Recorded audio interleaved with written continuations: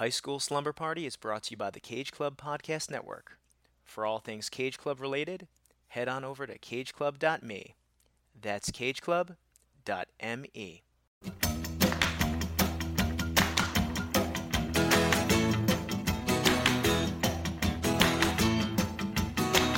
I'm a gonna raise a fuss, I'm a gonna raise a holler about a working all summer just to try to earn a dollar. Every time I call my baby, try to get a date, my boss says, No die, son, you gotta work late. sometimes I wonder what I'm gonna do, but there ain't no cure for the summertime blues.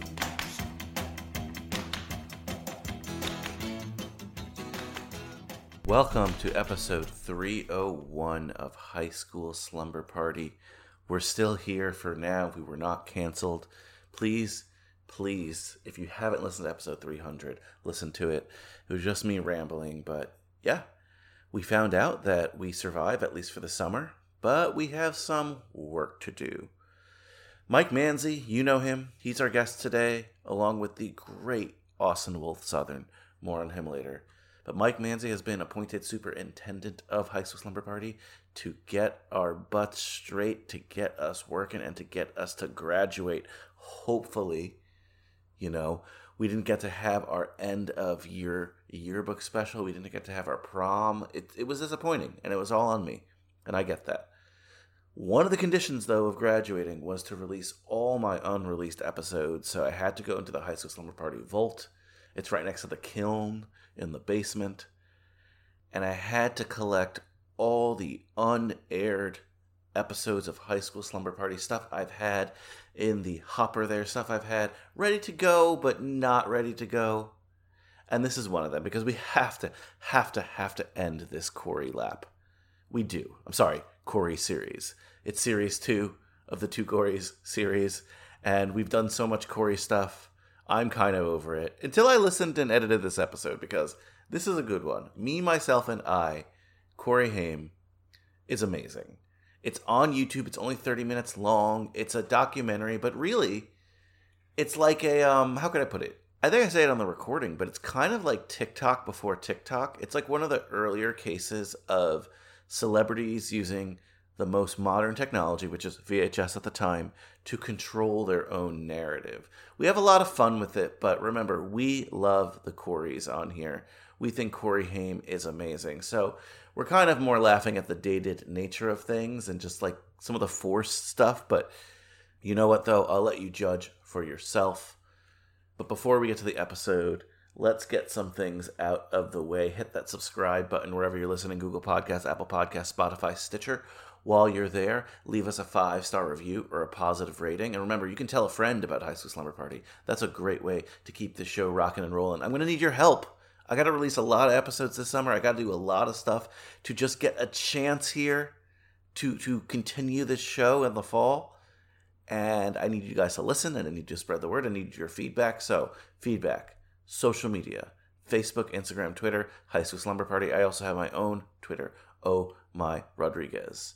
One more thing about this episode. Originally, Mike and I brought Austin on to sort of talk about this, and we thought we might talk for like 20 minutes, 30 minutes, because it is a short little documentary thing. It is a short little piece that Corey Haim put out himself, and it was going to be part of a larger series finale or season finale for the Two Corys lap.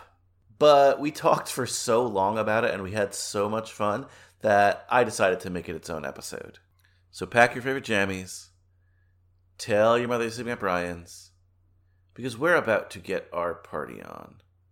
So once again, take this chance to do your homework. Help me out. Watch this film on YouTube. Press pause if you have to, because after the break, it's going to be Austin Wolf Southern, the great Austin Wolf Southern. He is amazing. Mike Manzi, our superintendent, and myself, talking Corey Haim, me, myself, and I.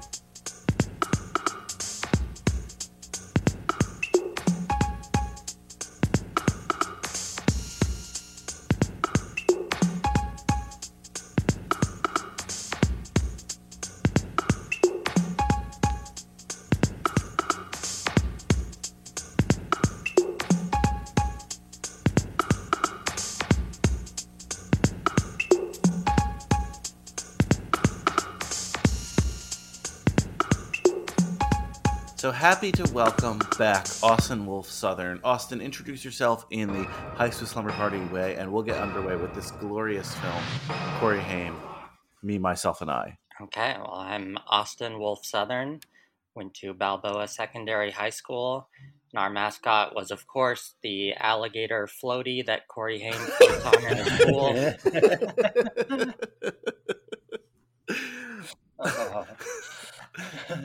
Well, Austin, you were actually... I was not aware this film existed until... I don't know when you mentioned it randomly to me. Well, I included it in the Corey Haim mixtape that I made. Yes. It was somewhere on an episode you just like slid it in, and I'm like, what's that? And I remember after we recorded, I looked it up and I'm like, oh my God, this is amazing.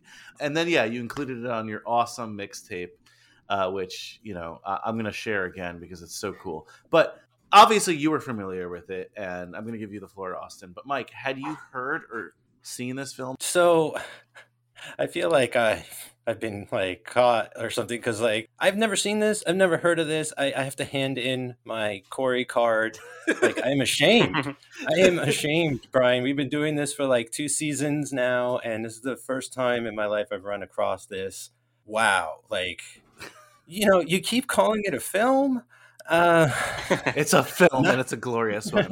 We've covered some wonderful documentaries on this podcast, like documentary and Boys. Again, you're throwing out these terms of cinema that I don't know if they're necessarily applying. We're gonna have to come up with something new or get to the bottom of this by the end of the episode. But whoa, I'm psyched to be here tonight. So Austin, as the person who brought this into our lives, where did you first hear about this film? When did you first see it? And what do you know about this strange piece of video, I suppose? I feel like I've been set up as like an expert. Like I don't know. Oh, okay, fear. I don't know that much. I don't think anyone is an expert on this film, but you know a little bit more than me. So I didn't watch it until I was putting together that mixtape. So it would have been around the time that I think it was when we did the 00 Kid. Oh, that makes sense. Is that what it's called? Yeah. I think that's what it's called. Yeah. So I think I watched it. Maybe I just watched it like in conjunction with that, but I had always known of it. So it's something I just always knew of as like a weird VHS thing. And my understanding of it was that he made it as like a calling card to producers and stuff to be like, hey, check it out. I'm off drugs and I'm ready to like be cast in movies again. Yeah. He made it like essentially as like an advertisement for him being back after like some rough times. That's what the legend is, right? Like that's all I got from it too. Right. He's relatively young. He's 17 in the movie. We know he's going to have a lot movie, Brian. So what do you want me to call it? The video? He's 17. Yes. He's 17 in the video. In the motion picture. in the Oscar-worthy short. There are some rumors about him. So he's not even like peak Corey Haim is a monster on set, but there are whispers that he's not exactly the best to deal with because of his drug problem. So he writes this, he funds it, he produces it, and it's supposed to be a small documentary, a candid day in the life of Corey Haim, right? We'll get into it. Let me read the back of the VHS for people not familiar with this. This is probably a lot of people, and then we'll get into it. Do you have the VHS, or you're just going online? I wish. That would be so cool if you had the actual copy. Before you drop the plot summary from the back of the VHS for this amazing short film, that what Austin sort of said is the conclusion that I came to on my own. Like that was my main theory about this whole thing, that it was sort of this PSA for the industry to be like, look, I'm okay. Like it's almost like a reel, but not for his acting, for him as like a person to work with and like a personality and stuff. So kind of feel good to have like gotten that right, I guess, on one end, but also like what a weird thing to kind of get out in circulation. I can understand like it was the early age of VHS maybe, and there was a drought of content, but like it's just weird that this is public, I guess. I could understand it going to the producers, but how did it get out? I mean, it was just like obviously marketable to the Haim fans. Yeah, like Teen Beat kind of, because it has a Teen Beat edge to it as well, where I guess it's like, hey, we could also sell this too. Yeah. Well, I wonder because like the backstory that I have, like I don't know where I picked that up. Like I guess I read it somewhere, and Brian had like heard the same thing, and you just like kind of intuited that, Mike. So I wonder like if that's even, it's possible that's not even true. Like, what if that's just what has been assumed that this was made for, but it was actually just something he made for the fans, and it was just like somebody had an idea of like the girls will go crazy for this Corey Haim video. It's his passion project. I mean, that's also possible. I don't know. I wonder if it was just like somebody just sold that idea of like he's a big star and let's just see a day in the life of Corey. This is a very busy boy. I feel like it's agenda heavy when you watch it, so I think that he's trying to say something. However, I think it is twofold. I think maybe he got the money because they said they were in some room and they were like, hey, look, Corey, there are some rumors about you. You're not that marketable. Let's make a video and fuck it. We'll make money off of it because the girls will buy it anyway, right? Like, I remember people growing up who were like into the Backstreet Boys and things like that. And as these groups got older, there were the people who aged out of it. And there were also the girls who like continued with it and believed. Okay. He's only 17 here. We know he'll go on for 10 more years to make teen films. So what was he doing in like 88? Like, what were his big movies in 88 and 89? I think at the end of this, it was like License to Drive, I think, and maybe Dream a Little Dream was coming up. But like, those are some of the things that are mentioned at the end of this movie. So he was still putting stuff out. He was just getting a reputation for being kind of difficult. It wasn't like a dry spell of films. No, because like 87 is Lost Boys, and he talks about Lost Boys in the film. Dream a Little Dream, as you said, is 89. But you can tell that he is, from what I've read and the research I've done, he's not landing the roles he wants to land. Other people like Brat Packers, for example, are landing things. Mike, you and I talked about how great Corey Haim would have been in Young Guns, right? A movie like that. Yeah. And like, he doesn't get cast in things like that, right? Like he's being passed over. In the movie he mentioned, sorry, Mike, the video, whatever you want to say, he mentions that like, oh, I'd like to go grow up, which is hilarious. I mean, I'd like to not be the youngest brother. I'd like to be the oldest brother in a movies, or just the only child, which is amazing. No, he doesn't say only child. He does not say only child. He says, I want to go from being the youngest brother to the older brother, or even the only brother. So yes, oh my god, that's very important. How did I forget that? The only brother. Yeah, it's such a good quote. IMDb has a great list of quotes, and if we forget to mention one, I'm going to read through it because we have to. This is my belief. He thinks that it's all falling apart, but he doesn't realize where rock bottom is. Right. That's how it kind of feels too. Like, you don't need to do this. And like, I'm just trying to think, like, what if you're, like Joel Schumacher, right? Who like he just worked with, and like, there were reports that it was difficult, and like this comes across his desk, right? The producer's like, look, like this came from Corey, and to be like, he's cool and everything. But then Joel Silver goes home and like his niece is watching it, and she's like, look at this VHS I just bought at the mall. Like, what were you like? I just don't feel like you would take that kid seriously. Like, I mean, it's a good angle, but it just feels like ingenuine on a level as well. So like, that's what I'm trying to reconcile, I guess. Well, obviously bottom line is it's fucking entertaining as hell. So that's all that really matters right 100%. But the thing is, like, what is the least cool thing you can do? It's to say that you're cool, right? To frost your tips and lay on a white couch and a black suit, like, eating a sloppy steak and like, This is so specific, but this brought me back to a memory I had in college. There was this girl on the floor that we were friends with, right? And she liked to hang out with the guys, whatever, and she was a cool girl. But I remember one night she was super drunk, and it was 2 a.m., and a couple of us were in bed, and she starts banging on the door, and she's like, "Let me in, guys. I'm really cool. Remember? I'm the girl who likes to hang out with the guys." And it ruined her coolness because she said it. You know what I mean? So I think there's a lot of that in here. Sorry to call out this random girl, but That's the saddest story I've ever heard. And that girl turned out to be Brian's wife. No. Oh, no.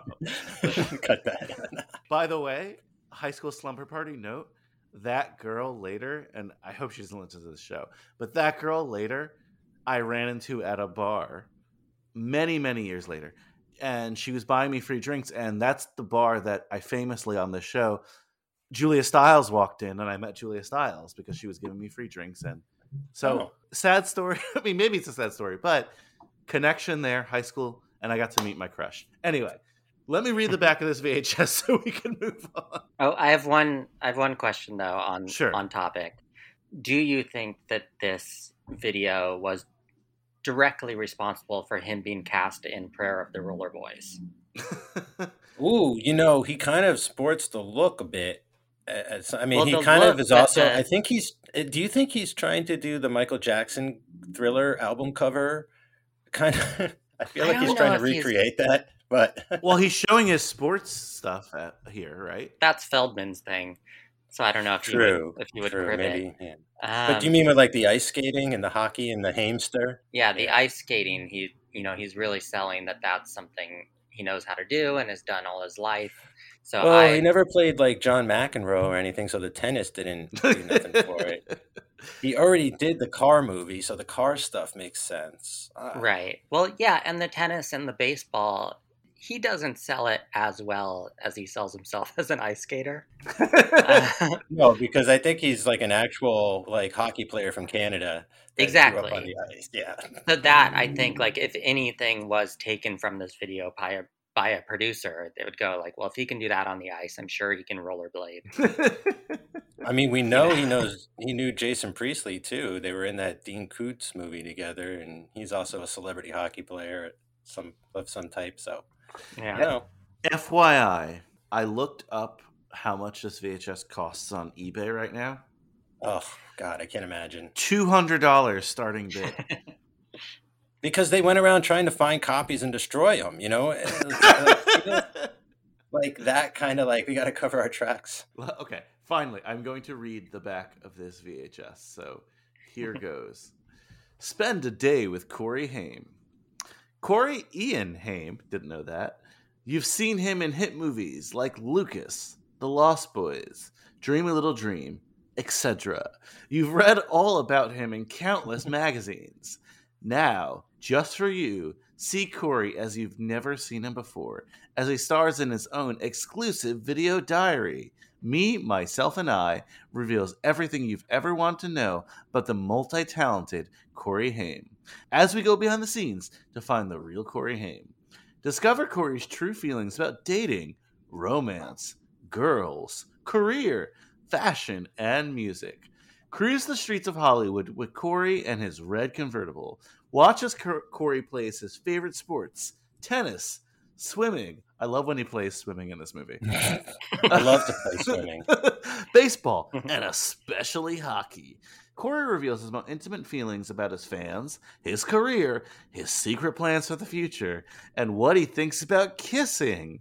Join Corey in this fast-paced, fun-filled, day-in-the-life profile. If you love Corey Haim, you'll really love Me, Myself, and I. Wow. That's a lot of, that's way more than I thought was going to be on the back. I'm keyed in directly on something, and then I kind of like blanked the rest of it out. But like video diary is exactly what this is. That is perfect way to describe this. A video diary, like that is pretty smart marketing. Yeah, that's what they want it to be. They're very like ahead of its time in that way, I guess, right? Like maybe people just weren't ready for it or something, but it's like that very reality TV thing. Reality TV, Mike. Is this the TikTok of the late 80s? Ooh, if you're like rich enough to make your own VHS tape. Like, is he just TikToking? Are these like little TikTok videos that his marketing team would make and they just jammed it into one thing? Kind of. I tried to find other examples of just things like this, of like celebrity video diaries, and there's lots of other like celebrity VHS gimmicky stuff, but nothing that's just like selling themselves as themselves and them, or I don't know how to convert that, but yeah, there's nothing else like this. So in that way, it is ahead of its time. Yeah, right? Like that kind of, wow, I can't believe I've gotten to this level with this video diary. But this to me is like celebrities trying to control their own narrative, which is everything they do today, or at least what they try. Yeah. But this is like BC times for that, because you can't really do that at this time. You can try. Yeah. And they're doing it. Yeah, wow. Corey Haim, Me, Myself, and I, ahead of its time. But it also feels a lot to me like Damage Control, where I want it to feel more like Jackass. You know, like I want this to be like Corey Haim and his buddies behind the scenes, like pushing each other over in, you know, shopping carts. But, you know, it just feels like he's trying to do community service or something. I mean, parts of it feel like there's like a gun to his head, you know? I mean, like his mom is there, you know, like watching over. And he's like, just in case you're wondering, my mom's got an eye on me. And like those are the parts that make me just kind of like cringe a little bit, I guess. But I wondered about if he had friends, because they show him playing all these sports and stuff, and there's no one there. And then after he plays tennis, when he comes home, he says, "I played tennis with some guy named Shane." Sorry, it's so fucked up. To Yeah. But you're right. And it's like, who is this? He just like had to meet someone on the tennis court. Like he doesn't have his own tennis pals. Well, we know him and Feldman are friends, but I think it's clear that he does not want this to be a two Corys project. No, well, he goes, tennis is a great one-on-one sport, and I'm thinking, well, it's also they play it in pairs too. You know? Like, oh my God, Mike! If we saw Corey Feldman and Corey Haim doubles match against like two randos, my God, I don't know what I would have done. Okay, so a couple things I want to mention. The hockey scene at the beginning. Love how his jersey says Hamster. I don't know how much money I would pay. My wife would probably divorce me if she knew the amount of money I would pay to get that Hamster random Boston Bruins jersey. Oh my God. It's like a crown jewel in my collection. I would wear that out everywhere. Yeah, you know, I was shocked because my DJ name used to be Mikester. I spelled it STIR, not ER, but that caused me to sort of like lose my mind for a second. And then later, when he's, you know, making beats, I used to make some beats. I dusted off and revived my MPC, and like I was losing my mind again. I was like, if I had that equipment, I'd be going nuts. Like that was amazing. What a revelation to me. I had no idea I shared so much in common. Yeah, they're just like us. Yeah, so they really are. That's what this should have been called, Corey, just like us. I guess no. Instead, it's like, hire me. I'm not selfish. I'm gonna call my tape Me, Myself, and I. Right. I'm just gonna do it because I keep reading these quotes and they're hilarious. I'm gonna read the quotes that IMDb has logged, as if it's a person, but IMDb has logged here.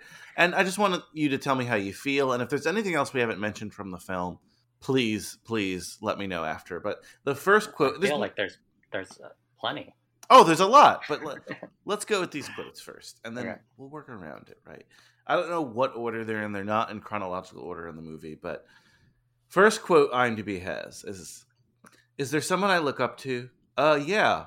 I look up to John Ritter just because I guess... he's a physical comedian, and I enjoy that. So I wanted to ask you guys, because you've seen, I think, more Corey movies than I have, and recently, right? Because you're doing yes, series. Do you see that influence in his performances at all? No, not really. Mike, en contraire. I don't Oh, see excuse me. I Excuse don't me. see the, Corey Haim's dad lives in Montreal, so I felt like putting some French in there. I learned that from this Oh, film. oui. I actually see it a little bit. Not so much the John Ritter thing, but Mike, we've talked about this. He does have a physical presence when he's in these movies. He definitely likes to be physical. It's not on John Ritter level, but No. I can see how he would enjoy that. However, he gets pigeonholed in some like VHS badass roles after this that are very not John Ritter. So I understand why he might look up to him, and I see his physical presence. You know where I saw John Ritter, Mike? Fast Getaway. I was gonna say like License to Drive. License to Drive as well. I would say like out of the two Coreys, he Feldman is the straight man. I always saw him as the straight man and sort of Haim as the funny one. And bouncing off each other in that way. So I'll give it to him like that. So I get that. It's just I was not expecting that. He was like, Three's Company is my jam, like Mr. Furley, what's up? Meet you at the Regal Beagle. I was like, whoa, he's watched a lot of Three's Company. No, I mean that answers my question. Mike, I thought the same thing as you though. Like, it's clear that he's not like a fraud. Like, that's not a fraud answer. It was actually one of his most sincere answers in the entire VHS. So like, yeah. And when he was talking about music, like, he's like, I'm really into that what do you call it? Japanese funk, just that funky Japanese stuff. Funk. Just I love a funky beat, But then he said Prince, and I was like, okay, that's honest. I like Prince. Like that came out. Prince is the future, Bat Dance. It's fucking awesome. Famous Japanese funk performer Prince. All right, next quote. Oh my God. I'm trying to get in the habit, picking up a book and learning how to write my feelings down. Not my feelings, but my thoughts about things. And hopefully, sorry, it's so fucked up. And hopefully I'll be moving towards the writing and directing things soon. That's how you jump into directing. Wow. That would have been amazing. Written, produced, and directed by Corey Haim. I mean, that's what you want to do, right? Like, write about thoughts and things. Well, I like how he was like, my feelings. Well, not my feelings. My thoughts. Oh, yeah. He backtracks on, like, not wanting to seem too sensitive or something. Doesn't want it to be like a diary or whatever. It's a journal, not a diary. Sorry, video journal. All right, had to say that one. Next one. Well, as far as my fans out there being like, oh, help Corey, where's our Corey? The whole misconception thing from the people out there. They have every right to feel the way they do. And things are great with me, as you see, this comes at the end of the video, FYI. I'm very good shape now and on the ball. Things are happening. And this to me makes it seem obvious that like there's supposed to be some propaganda here. He wants to tell people, his fans in Hollywood, that he's okay. He's not doing any drugs or whatever. There's just misconceptions out there. Fake news, as we would say today. As you saw in the whole video, he's healthy enough to play hockey and tennis and all the other sports that exist. But if I was a kid watching this, I wouldn't be at all suspicious up until that moment. And I'd be like, why did he say that? Like, does Corey have a drug problem? Mom, does Corey have a drug problem? Like that's another red flag for me. No, exactly. I think if you're a super fan who's buying this video, you know he's had some issues. He doesn't really come clean in this video. He doesn't really say like, I'm back.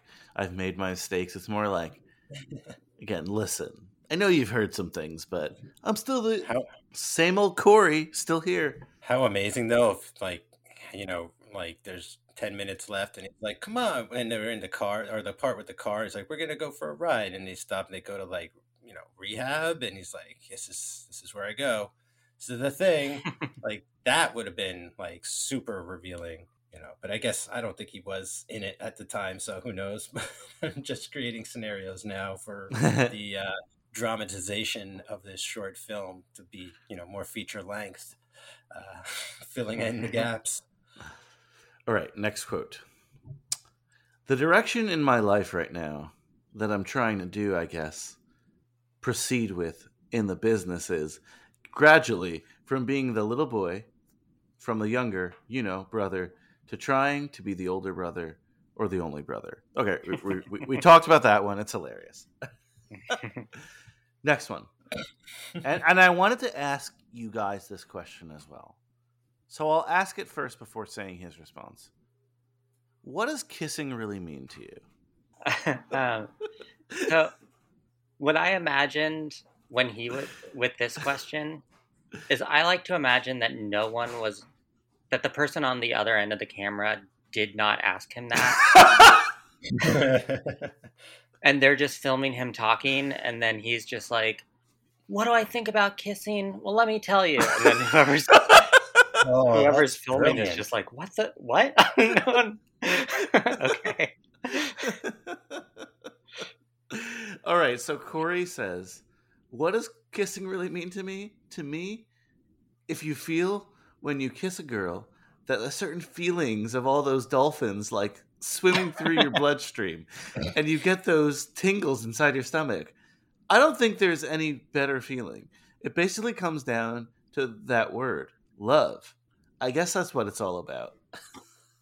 Yeah, the dolphins. He mentions the dolphins again at some point. Oh, he does. Like... Well, Mike, we'll get there. I'm sorry. Jump in the gun.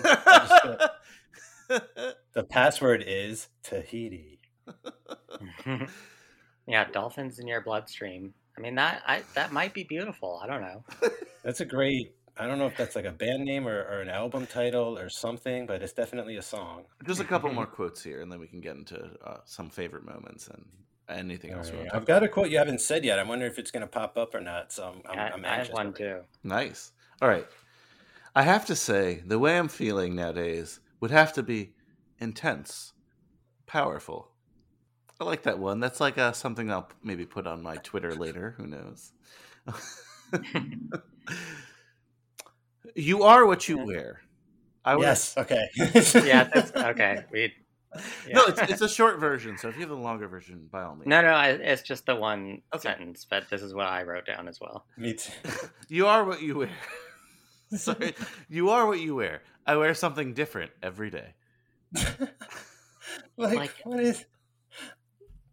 I mean, that's one of those things that's like, in this context, you like assume it's meaningless. But if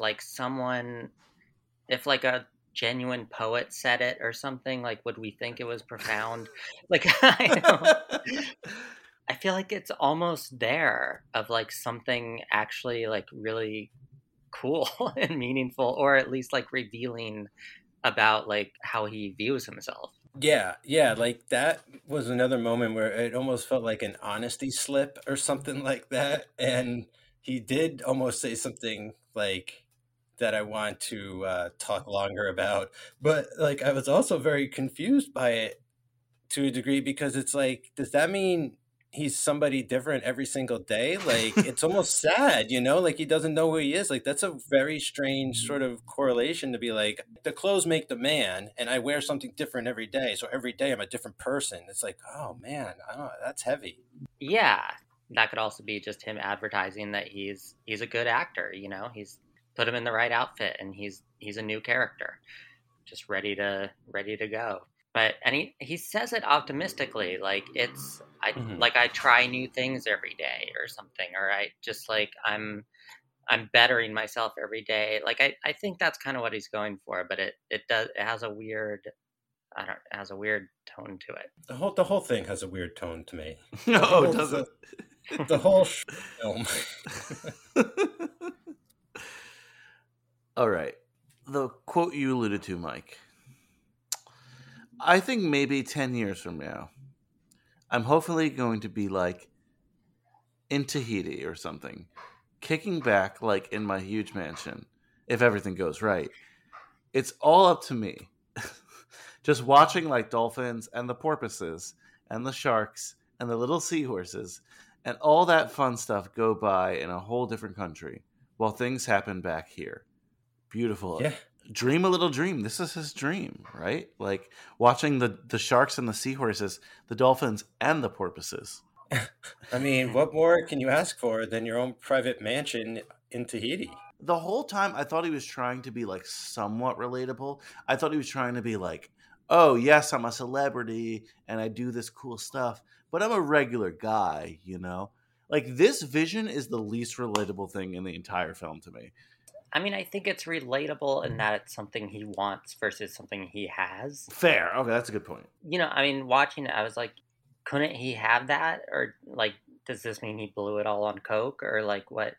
Like, why isn't he in a mansion in Tahiti? Or, you know, or that does feel like possible for him, but I don't know. I like the window, Austin, to the idea that like before he said, oh, while things are happening here, as if like his career is continuing in LA. I like the idea that he doesn't envision himself as a career actor. Like he wants to marry Kate and Ashley, cash in possibly at a certain point, and just retire and watch the porpoises and dolphins and disappear. I got a little bit of like excitement from that aspect of it. Like, oh, maybe this guy does feel like he's a prisoner to this system and who knows, stage parents. I'm not sure. But and like he's looking for that independence and to leave the crazy ass world of Hollywood and go to Tahiti and in his mansion, you know? Like, I don't know. Mm-hmm. There was some interesting glimmer of hope there that he actually doesn't need this the rest of his life. Yeah, I can see that. Yeah, it kind of made me sad, you know, knowing what ended up happening and that he didn't get to retire, you know, the way he liked. But also, like, what I kind of really liked about that answer was, you know, it showed that he was still sort of like young at heart and a kid, and it felt almost like a wish answer, like a three, like, oh, you got 3 wishes. What would they be? It's like, well, I'd love to be on a mansion in Tahiti, like in Tahiti, watching the dolphins. And, you know, it seemed like that kind of like, oh, if the world was my oyster, like anything, but it didn't really seem like he was talking about it like it was ever going to be purely attainable. But then again, that like made it a little sad to me, you know, because it was like, I just wish his goals were a little smaller or something. I don't know. But then again, you said reach for the stars.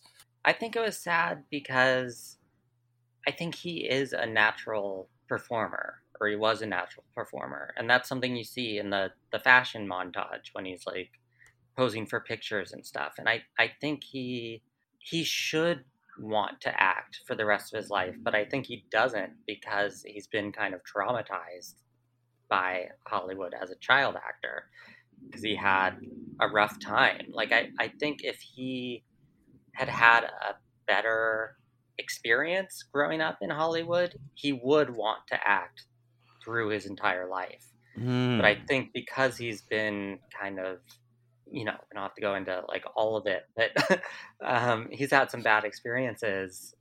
I think he's just like, I'm ready to just like fucking relax and, you know, just go to Tahiti or whatever. Because I really feel like you can see that he has the drive and just like a natural charisma. Like he loves to perform when he's on and he's like selling it and he's doing well. I think he loves it. That's a really good point, and that's amazing. Those are all the quotes on IMDb. Anything else from the film that really, sorry, Mike, the video diary that really stuck out at you? It's only 30 something minutes long. It's not a long thing, right? There's one thing. There's one thing that like right. Okay, so Brian, I think we both want to like dive into this just for a second here, but like the opening. We got to talk about the opening. Thanks for reminding me, Mike. Thank you so much. I should have started with this, but like this opening might be my favorite opening of any film all time. It's like up there with like Indiana Jones and things like that. Just Corey walking in to just a room, right? Writing his name and the title of the film, and then like ding, ding, you know, like colors switch. You know, just sorry, Mike, your thoughts on this opening, and then Austin. Yeah, like scary, confusing, adorable, like everything under the sun, just so generic and yet not, and of its time, but like from the future. Also, like the choices seem random but deliberate. He strikes me as a guy who rarely wrote his name before, ever. Just judging by the different fonts and stuff, like I need whoever, what do they call the guys who like, study handwriting? Like, I think this is worthy of a master class. I think it was supposed to be like graffiti and things like that. And then, we get the infinite loop of music that's playing in the elevator to hell that's never going to stop. The music here, the music. Oh my God. Austin, what'd you think about the music and the intro? It's amazing. Yeah, I love that kind of, I guess, generic, or just very of its time, like public domain music, but there's like a different word for it, like Muzak or whatever, but it's just very 80s and very of its time. And I was also fascinated by like capitalizing the R in Corey, but not the rest of the letters. And then Haim is all capitals. Like there's weird, I don't know. I was struck by it. And it's kind of, for what it is, it's kind of a long sequence of just somebody writing words on a wall. And so it's just a crazy way to open the video. And then he looks pretty proud of himself for pulling it off. Right? and that was very funny and great. I could watch that forever. Oh man, I want to see him like on Brian in Austin. Just imagine like a pristine white subway in the 80s in New York City with the rest of the graffiti artists, and then you get Corey Haim tagging along. I want that on a t-shirt. I want a poster of it. I love this intro. I'm gonna make a GIF of it. Like this. Oh, it's beautiful. It's beautiful. It's amazing, and it's just like, I don't know. So good, so good. Anything else? This might not be worth talking about, but it's something I thought of. He tells this story about a stuffed animal that he used to have. Do you know what I'm talking about? Yeah. I forget what it was. It's like a stuffed dog or something. And then he loses it. He says that like the maid, like it was like his favorite stuffed animal, and then like the maids accidentally put it in the wash and it evaporated. Yeah. He's just like, and then it evaporated or something. Like it sounds like someone who has been told a lie about a real pet. It's like, oh, they just went to live on someone's farm or whatever. It sounded like something terrible happened to that stuffed animal, and they're like, oh, it disappeared in the wash. Like, what happened? What is that story about? Austin, I thought exactly what you're saying. I really thought that this was about a real pet, and it was so dark and so sinister to me. And like it just evaporated, and I'm like, oh my God, what is this story? Yeah, it's his relationship with Feldman. It's evaporating in the wash. Oh no.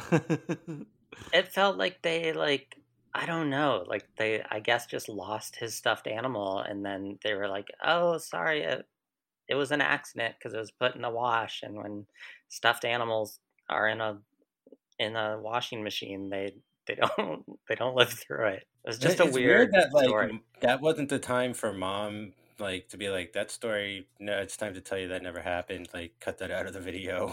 You're going around like lying without knowing about it. Do you think Corey had Final Cut? Ooh.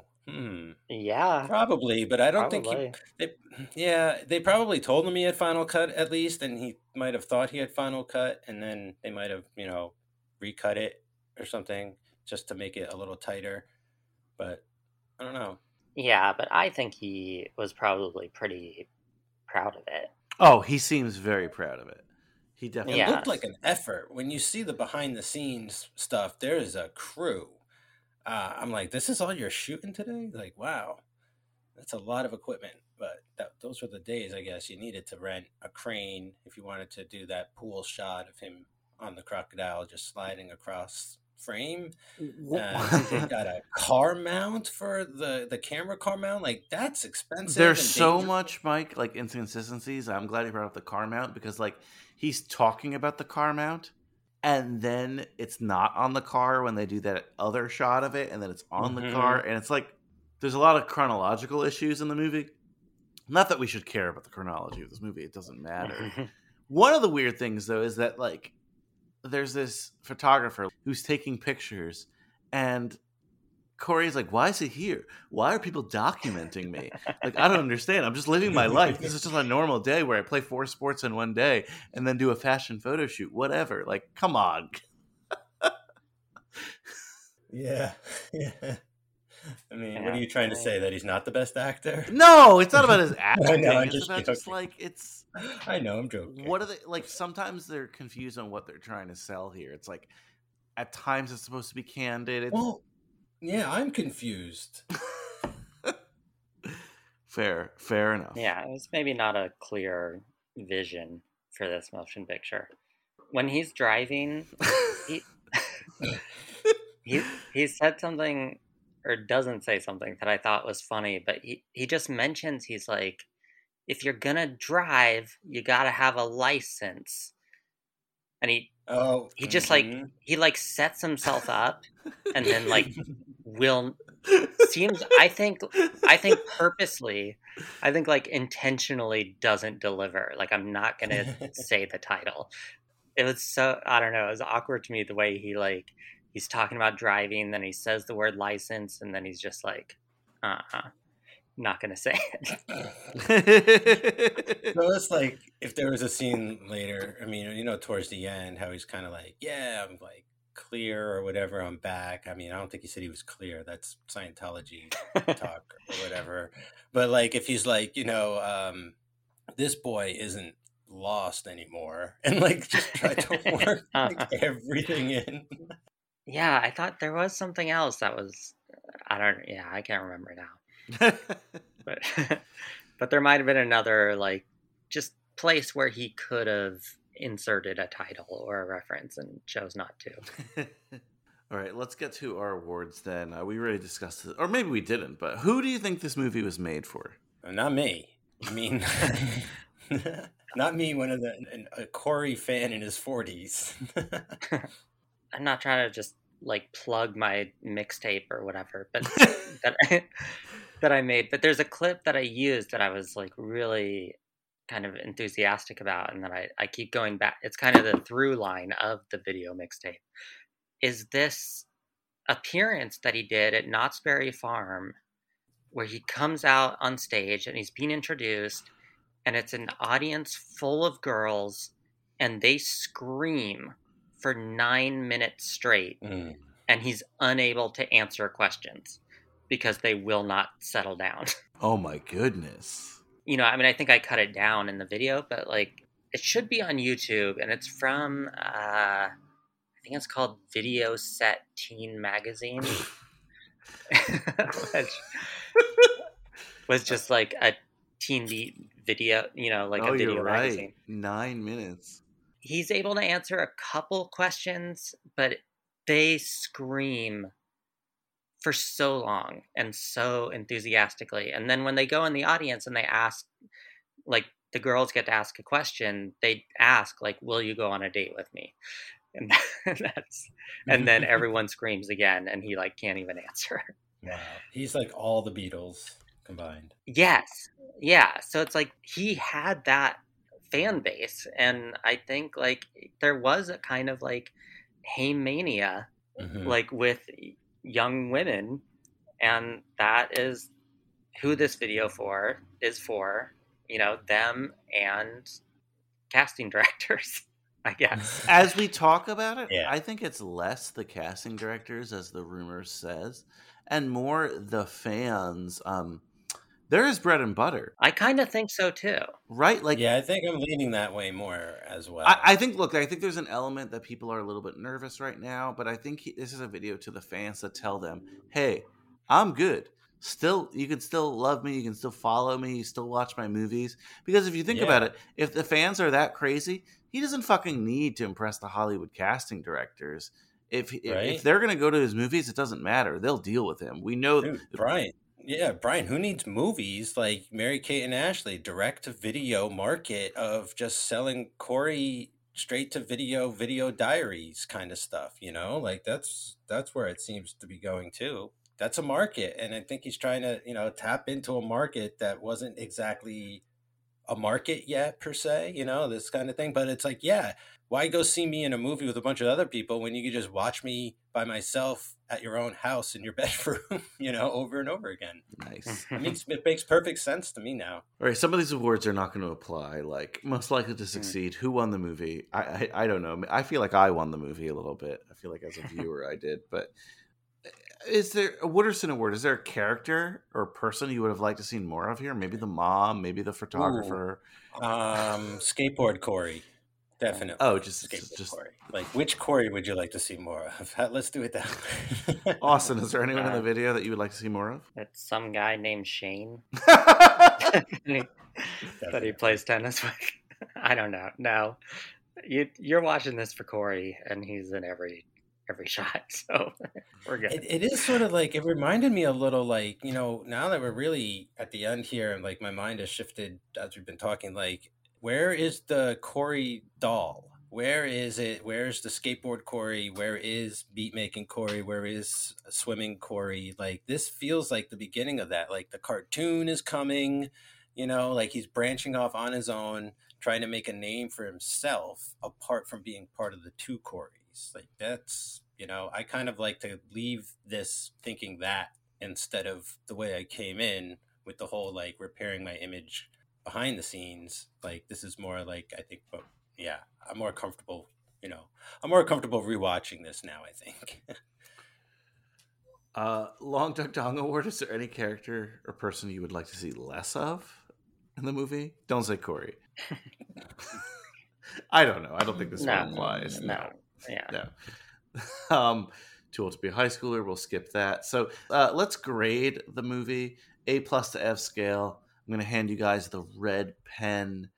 There was no Rotten Tomatoes on this, but there is a Letterboxd score of this. 2.9 on Letterboxd. If you look at the scores, there's a lot of like zeros and ones, and then a lot of fives. It's one of the strangest distributions I've ever seen on Letterboxd, but let's throw that away. Austin, you brought this film to us in a way, so why don't you go first? What will you grade Corey Haim, Me, Myself, and I? I like it. I mean, I find it entertaining. It was, in some ways, it was a movie I like absolutely did not need to see more than once. Because I don't know, talking about it, I mean, there are some really funny quotes. Maybe it was worth watching just to hear Only Brother again or whatever. But I'm not totally like wowed by it as a piece of like weirdo VHS era stuff or whatever, So it's a B, maybe a B+. How about you, Mike? Well, I mean, I feel weird rating it as a movie to begin with. Okay, rate it as a video diary. No, I know. I'm just kidding, though. But, like, I mean, okay, I give it a pass. It's got a passing grade. Has anyone ever done that? Or do you need a specific letter? I don't need anything. You can give it whatever you want.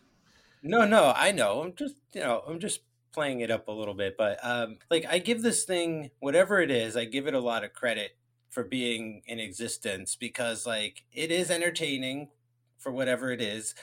I was all over the map. I was confused. I was with it. I was against it. I was for it. Like, I kept having all these ideas about it. Like, we got a really good talk out of it. So, like it's this piece of like video obscura that is just like this relic, this artifact from the past, that I just think, yeah, everyone should check it out at least once, see if you could get through it and see if you're a true Corey fan by the end or not. I give it a B too. I also give it a B. I will give it, just like I was going to go a little lower, like a B- or something like that. But all in all, in the end, like it is very unique. It's a one of a kind type of thing. And I think even just for that alone, aside from the massive entertainment value going on here, and as a first time viewer, yeah, I'd have to say it earned a B. Oh yeah, I gave it a B+. I mean, unlike you, Austin, I could rewatch this movie whenever. Like, there's not a lot of people I would recommend it to, but put this on in the background. You know, I'm going to take that back. As I was watching it today, I sent it to like 5 people who all enjoyed it. So, but I knew specifically the people that would enjoy this film. So, you didn't just send it to 5 random people on the internet? Like Kate Hudson was one of them. Previous guests on the show who have expressed some Corey love, who had not heard of it, which is great. So I think B, good scores all around. Is it the most amazing video diary made ever? No, but it's still pretty enjoyable to me. Is it the only video diary ever made ever? Maybe. No. I mean, look at TikTok. What else is out there? Did Van Damme do one? I'd love to find out. No, I hesitate to bring it up, but there is a movie or documentary called The Video Diary of Ricardo Lopez. And it's the guy who was stalking Bjork, and then he just kind of gives his video diary before he kills himself. Jesus. Okay. Yeah. So there's at least one other example. So fair. A lighter one would be the works of Sadie Benning, she's the daughter of an experimental filmmaker, and he bought her like a Pixel Vision camera from Toys R Us when she was like 15 or 16. And she was like this young gay girl, and she made these like video diaries on this Toys R Us camera, and they're really cool. And I haven't seen them in like 20 years, but they're interesting, and she's still around doing stuff, and she's cool. So that's a lighter example. Around the same time, like 88, I think, is when she started. Wow. That's pretty cool. I want to check that out. Almost a good segue to our recommendations, but we do have our sleeping bag question. What does your Corey Haim, Me, Myself, and I sleeping bag look like? And I'm going to go first. It's going to be the intro little color saturation thing. That's my sleeping bag. I want my sleeping bag to look like that scary Corey Haim. So as I've taken that, what would you guys make as your sleeping bag? I mean, that's pretty good. I mean, you got to have the title as he wrote it at the top. Oh, so good. Yeah, those have to be shirts. So good. That has to be your shirt, your next shirt, Brian. Yeah, and then maybe just the cover of the VHS, basically, like just a nice headshot of him, but I would have it randomly in black and white, just parts of it, sections of it, just cutting to black and white for no particular reason. I like it. Mike, it's all up to you. Probably something based on that pool float, the alligator. Oh, love it. And the little duck next to it. Just have to call that back at the end. Love it. All right, let's do our recommendations. My favorite part every week. The three of us were in a magical blockbuster that somehow has this VHS. We go up to the counter, rent it. We see a sign that says rent 2 movies, get one free. I say, guys, get some other movies to rent, some trifectas. Let's do some rental triple features. Mike, this is a tough one. So, Mike, you go first. What would you rent with Corey Haim, Me, Myself, and I? Okay. So I actually did manage to come up with 2 things sort of related in a way. The first is something that Joey and I reviewed on our Keanu Reeves podcast, the 2003 52-minute documentary, Keanu Reeves' Journey to Success, an unauthorized biography. You can watch it for free right now on Amazon Prime Video, if you remember, directed by this guy, Brandon Christopher. And it is this sort of like half of it is like, look how sort of great, and like, look at all the accomplishments of Keanu Reeves. But then it's like, also look at how much tragedy has been in his life. And the documentary filmmaker somehow inexplicitly links Keanu to 9/11 at one point, and it is super awkward. So it's definitely worth checking out, if not just to see how that all occurs in a just absolutely bizarre chain of events of conspiracy that you have to see to believe. So that's my first one. That's great. Love it. And the second one is a video like I thought of immediately when after watching this. I've seen it online. They reviewed it at Red Letter Media on one of their like Wheel of the Worsts, and it's from 1998, straight to video. It's called Hanging with Leo. It's sort of this like unauthorized, unofficial Leonardo DiCaprio documentary, kind of. You can watch it in 3 parts on YouTube right now. And it's mostly like before TMZ, it's like all that TMZ type footage of Leo just strung together to form some type of narrative. And you see him hanging with like his friend from Entourage. And I think even Spider-Man shows up at some point. But there's no like direct, like the most direct anybody gets with him is like, hey, Leo, over here. And it's like him turning around, walking out of a nightclub, like the Viper Room or something. So like truly a gem, a bizarre kind of, again, VHS artifact. I think that one's from 1998. So the late 90s there, video on its way out in a way, DVD coming strong in about a year or two. But those are my picks. I love those picks, Mike. Mm-hmm. Those were amazing. Exceeded my expectations. Austin, anything for us today? Yeah. So I always kind of subvert this, I guess. But, I know the idea is rent one, get one free, but I just feel like I like to think of it in terms of movies to watch at a sleepover, Mm-hmm. And this is obviously not a traditional film. It's 37 minutes. So I feel like you can't just have three things. I feel like you need a whole night of VHS weirdness. So it's similar to the direction that Mike went. So these are, because there's so much weird VHS shit.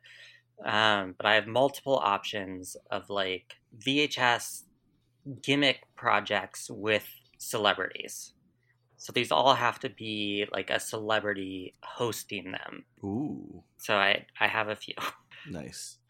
So first is a VHS that I actually own called How to Get Revenge, hosted by Linda Blair. Where she interviews these PIs and revenge experts on how to get back at people.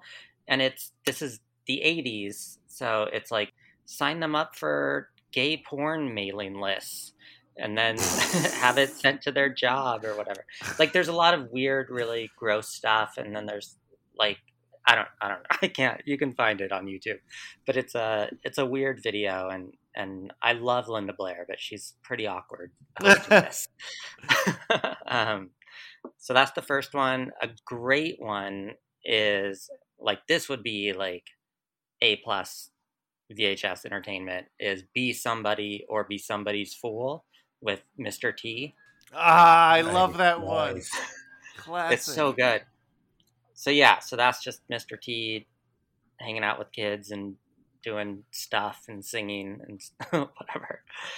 So then Ernest Borgnine on the Bus. What is that?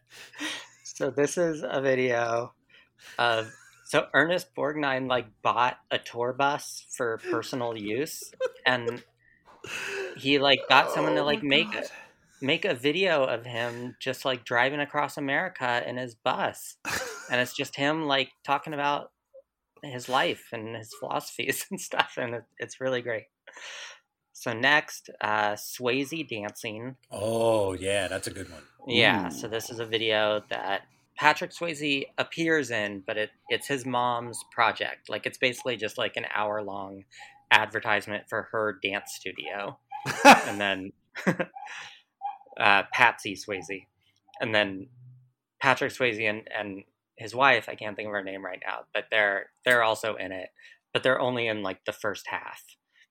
And then the rest is just dancing, basically. But they take off. So workout videos were huge at this time, VHS workout videos. So I picked out O.J. Simpson, Minimum Maintenance, Fitness for Men.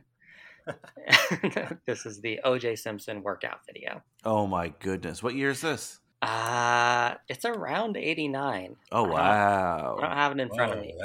That's way later than I thought. Yeah. Yeah, it could be a little earlier. Don't quote me on that. There's a lot of OJ ads for some reason in old comics from the 70s. He was promoting a lot of stuff for kids. America's Spokesman. Yeah. Well, there's his Juiced video that he made after the murders, which was his right. where that he decided poor taste. Yeah, we don't need to rent that on this night. But he did make like a prank video where he went out and like tried to prank people. And then after they were pranked, he'd go, "You got juiced." And this was like 99. So bad. And you're like, too much tuna from the juice. Yeah. So then, the aforementioned Teen Set Video Magazine. I feel like you should throw that in there. Yes. That's amazing. Then, and all of these are under an hour. Like they're either an hour or 30 minutes, you know? So there's Garage Sale with Phyllis Diller. Phyllis Diller teaches you how to host a successful garage sale. And then Gary Coleman for Safety's Sake. That's a good one. Which is Gary Coleman, you know, just hosting a safety video. And it's, it's good. So I don't know if we'll get to all of these, but I feel like, I'm gonna try. we'll have to rent 3, get 6 free or whatever it works out to. I have an honorable mention. I could throw an extra one in. Throw an extra one in. What the fuck? Yeah. Let's just do it. So, Brian, I feel like, was it us that recently talked about this one in person last time we saw each other? Tim Conway's Dorf on Golf? Oh, if no one's seen one of those. I think tonight calls for one of those. Not a film for our time, Mike, but let's just do it. Dorf on Golf as well. Oh my God. You guys exceeded. I remember those commercials. You guys exceeded my expectation with these picks. This was awesome. Honestly, like I thought we were going to talk for like 20 minutes, half an hour. I'm so happy we had this conversation. This was awesome. We're like exceeding the movie's runtime by so many minutes. I love it. But this was amazing. Austin, thank you so much for introducing it to me and Mike. This was a great way to just like put a capper on season 2 of what is going to at this point be many seasons of these Corey movies on High School Slumber Party, because there's so many and they're so good, and we discovered so many hidden gems this year, this being one of them. So thank you once again, Austin. What do you have to what do you have up? Is there a Corey mixtape part 2 perhaps? What's going on with you? I don't know if I'm gonna make a part 2. But the first one is available. I think it's unlisted on YouTube, so I don't know how you can see it, but check it out. I think it's on your YouTube channel, because I was scrolling your stuff the other day, watching some of your old videos, and I came across it one is of my there. favorites. Okay. You have an old setup there with that Purge joke that I had forgotten about, that I just adore that joke. So yeah, I think it's up there on your page somewhere. Okay, so yeah, if you go to my page, which you can go to like youtube.com, I think it's /C/Austin Wolf Southern. But yeah, there's like a custom URL. So I guess it's there, but it might be, it's not private, but it might be unlisted. So I don't know if it shows on my channel, but it's good. And then also I made the 90s soundtrack. It's another like thing I cut together recently that I think that was awesome. Slumber Party people would like. That was awesome. I saw that too. Yeah, so that is also on. That's just like a chaotic compilation of 90s soundtrack ads. Amazing. The 90s, perfect time for the soundtrack ads. Austin, I watched that like 10 times, so that was awesome. Yeah, so that's there. And then The Truth About Cats and Brats on Patreon is my movie review thing. Awesome stuff. You're always welcome here, Austin. I can't wait to chat again. And spoiler alert for those who are still going to be listening to a High School Slumber Party. Next year, if it exists, we don't know. You might not graduate. You're seniors, so. Wait, if next year exists, you mean? Well, if High School Slumber Party doesn't exist, next year doesn't exist. You know what happens. That's just how it sounded. It's like they're tied together. Next year, if it exists. No. I mean, if 2023 actually happens. If High School Slumber Party exists, because I understand. I know. It's just if we do our 3rd season, which I think we will. Spoiler alert. Austin, we're gonna have you back for just one of the girls. Oh, nice. If you'll join us. Oh, of course. Well, this was awesome, Mike. Of course, we'll close it out. But thanks, Austin. Really appreciate it. Thank you. Big thank you to Austin Wolf Southern. I'm going to be sharing some of his stuff on our social media, some of the stuff we talked about today. And of course, big thank you to Mike Manzi. Originally, as I said in the opening, this episode was supposed to be part of a finale for our 2nd season of the Two Coreys season. But it went so long. We wanted to do its own thing. Point is, Mike did not get a chance to do his plugs, so here are his plugs. Follow him at the Mikester on Twitter, and follow his shows, if you will, because he's got so many. Cage Club, Keanu Club, Hanks for the Memories, Cruise Club, of course, Third Time's a Charm, which I am the unofficial co-host of, The Monsters That Made Us, his hit show about the Universal Monsters, and of course, our new show together, Uncle Francis's Wine Cellar, where we talk the films of Francis Ford Coppola. So your homework, your summer homework, your assignment, basically what the next episode is going to be about. So I'm really excited to release all the projects that I've had on the shelf, had on the vault, and we actually have a lot of AP episodes at Island Addington in the vault because we were good AP researchers for a while, right? So the next film we're going to cover is a Hulu film, Sex Appeal. Larson, I need you to come over to my house and hook up with me every day after school. What? Yeah, you, me, sex stuff. How about a little backstory? While I was setting the academic bar for our generation, my classmates were more concerned with other things. Avery, I'm DTF. Oh, shit. We both know you don't do things you're not great at. God, I can't be bad at this. This is not the time to be a perfectionist. I'm gonna blow. You blow whatever you're comfortable with. To master sexual excellence, I'm going to create an app that would collect data and prescribe steps for a successful sexual experience. I should be collecting data from my fellow students. There are certain partnered pleasure approaches, the rock and roll, the surf's up, the double action revolver, the Spock, the reverse Spock. Damn. If you want to be a dick-sucking artist, a penis Picasso, a Bonet, a Frida Kahlo, it's all about the tip. Have you selected a practice partner yet? I can't sexualize you. I respect you too much for your brain, for your independence. My God. I can't believe you just did that. It's fair play. Technically, it's foreplay. Here we go. Godspeed. I think we can call today's experiment a success. I have a hypothesis. Love leads to sex, and sex leads to love. Our dynamic needs to remain strictly professional for the sake of the experiment. So if we're not doing your experiment, we can't hang? You kids are overly worried about getting good at the sex stuff. It's a relationship that takes practice. Stay safe. Larson, are we ready? Oh, yeah. You just launched a harpoon without tying the rope off. I'll tie it off. I have several ropes. Ribbed ropes, pre-lubed ropes. Okay, reel it in, Skipper. You gotta try things to know what you want. There's a diversity of options. You've got your lefties, your righties, your straight shooters, your curvatures. Cool. I'll just be at Hometown Buffet sampling the local beef. Don't be mad at the confidence.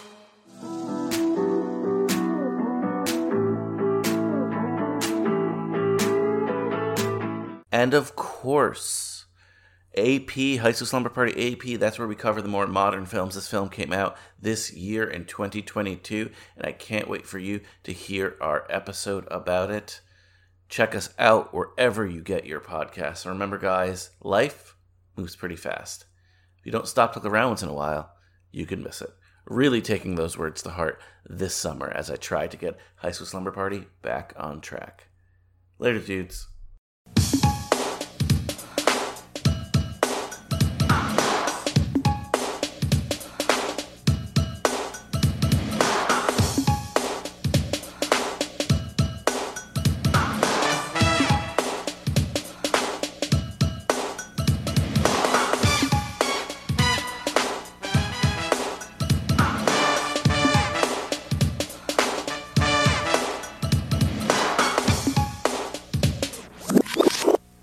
Well, now I'm bored. Did I never watch? I never had a watch. Why'd I look at my wrist? At a dance, dancing perfectly, with a hot chick. She wanted me. I know she wanted me. Well, every girl wants me. I should be in Hawaii, looking at some Hawaii chick. Hello, honey. You're still here? It's over. Go home.